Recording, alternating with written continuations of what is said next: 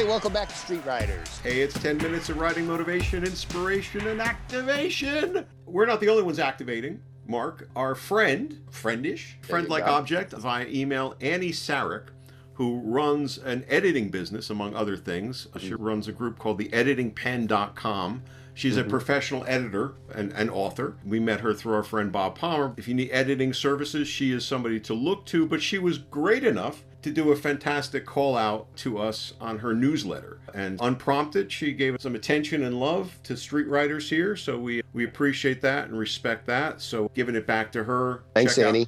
Yes, check out her stuff at theeditingpen.com. And it's always nice, as I'm sure you'll attest, DC. We're a couple of knuckleheads who have had successes in different places and had failures in other places. And you always wonder 100 episodes in, what the hell are we doing? So it's always nice when like a real pro like Annie actually loves the show. Exactly. Like, oh, okay. I guess we'll do it another week. Okay, exactly. Definitely, Annie. You've pushed us to do it another week, and we hope to have her on the show. We're looking forward to her accepting our open invitation to join us. Take a swing at this. It's tips, tricks, and sleight of hand to power up your pencil and percolate your brain. I'm going back a couple weeks to that Rod Serling interview that got in my head, right? I must be still living in a Twilight Zone episode, which is a fine place to be. There was another thing that came out of that discussion he was having with students, many years ago. And it's a little related dialogue think. It's a dialogue test, almost. Ask yourself two questions as a writer when you're writing dialogue. The first question is, would I say it? Right? And the second question is, if I heard it, would I believe it? And that's it. Nice. And the first part of it is like, would I say it? I take as not meaning, would I say it myself, but would my character say it? Or maybe would any human being say it? Right. We purposefully didn't include a section on the podcast of, we've got They Beat Us to the Punch. We'd like to beat it to a pulp, because you could really kind of go down the road of things that are really awful in terms of writing. But I saw the Mortal Kombat movie, God knows why, last week. And they had a woman who was supposed to be a SEAL team expert, a military professional. I think her name must have been Major Exposition, because at one point she just comes out and says, well, I was on mission in Kandahar. I came across a cave with these carvings on the wall, which illustrate fighters from across time and dimension who are in some epic confrontation, and on and on. Not that a character like that couldn't reveal those details, right? But that Serling dialogue test of, would I say it? And if somebody heard it, would they believe it? A complete and epic fail. Wow. So those are the moments I think you just test yourself out with dialogue, and it's an easy one. And if it's there, yes, great.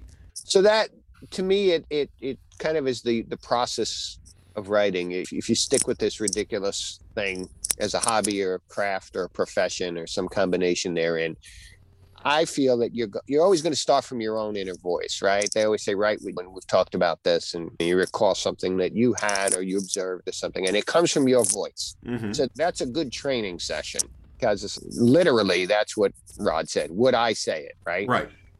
Then you evolve, right? And I think if you're true to yourself here, you evolve, and that becomes, would I say it? Or like you said, Dan, would the character I created say it? And that's a key distinction. Yes. And what that requires is you being so vested in that character and doing all that work that will never show up in the dialogue, but knowing that character so well that you can then use that statement to say, nah, this bellhop from Pakistan would never say that. That character is you. He's inside you, or she's inside you, but you have to do that work in order to get to that point. So it's a simple statement, and it works great if you're doing a soliloquy or a monologue or about your life or an event that happened in your life, which we all do. But if you're going to take that and make that a basis of what really happens, you have to know that character that you've created so well that a red flag goes up, because, like you say, someone didn't know this character from Mortal Kombat, because like nobody would say that. And that's or no human being might even say that. Like no Exactly. Like there's marbles in the mouth and the words just don't flow together, and it just sounds like we got to cover this off. I'm just going to have this character say it in a way that is almost like the bullet points of something. And I think you've got to believe that the ear could actually hear it.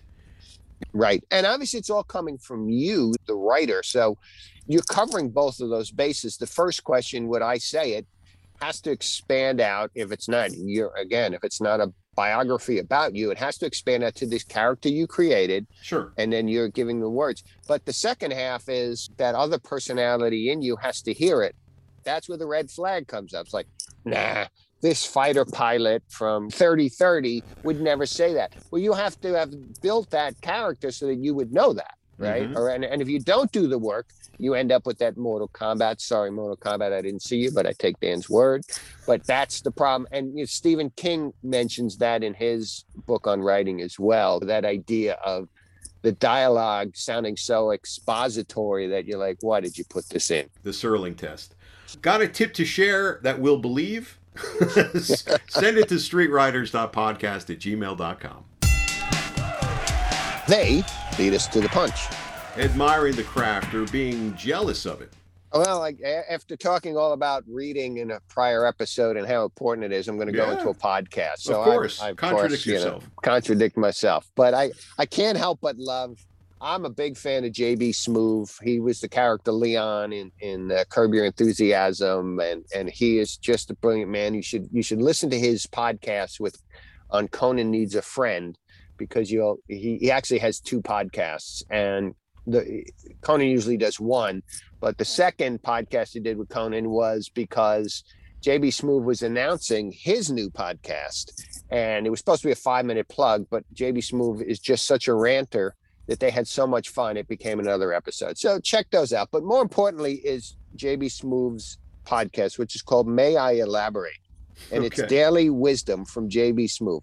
I love the whole premise of it, because if you him, he's a cursing, funny, wild man. And what they do, he and his partner Miles, they take a quote, a daily affirmation quote, could be a Zen quote, could be a spiritual quote, whatever. They take that daily affirmation, and J.B. Smoove then interprets it.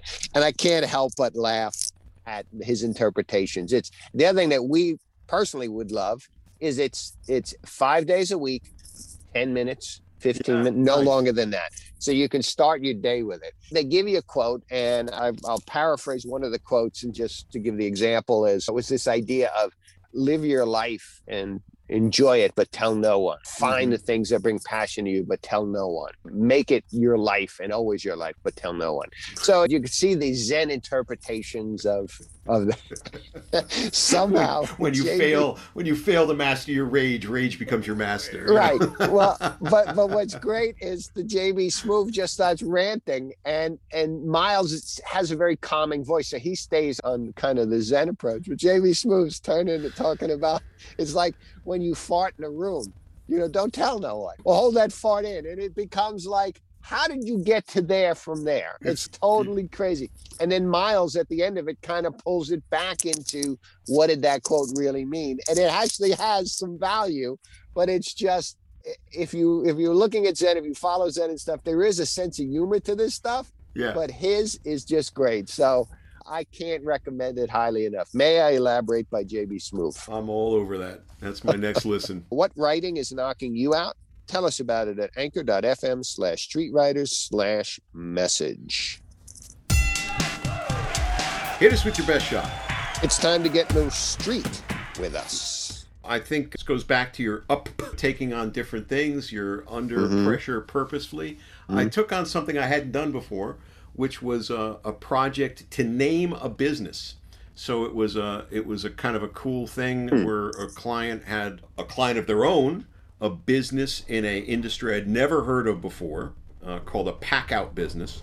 The sort of business that deals with if there's a disaster and a pack-out business comes in, packs out all of the objects that are still salvageable. They take them back to a clean facility. They do ultrasonic cleaning and care and salvaging and stuff, and then they bring them back. I'd never heard of this. It makes complete sense. Right. But anyway, there was a business through this client that wanted to create a business of their own around this. And so it was learning about the industry, doing a naming exercise, doing descriptor lines, creating a rationale for the names for the presentation. That was a cool one to play with. Recharges the battery, right? Yeah. Be a little intimidated at first and then get past it and then say, oh, that was cool. And then opens up some synapses and maybe breaks some scar tissue. You just write it. Well done, my friend. All right. Grease, Grit, and Crime in COVID time still happening. We're going to jump on that one next. And you got the Story Maze, Dan? I got the Story Maze. Keep looking at that. Keep reading that if you don't mind. Storymaze.substack.com. There are a lot of URLs in this episode. There you go. Be sure to subscribe. Leave that review, please. And connect with us at streetriders.podcast@gmail.com. Tell your friends to listen and their friends too. Take it to those streets. And fight. Right.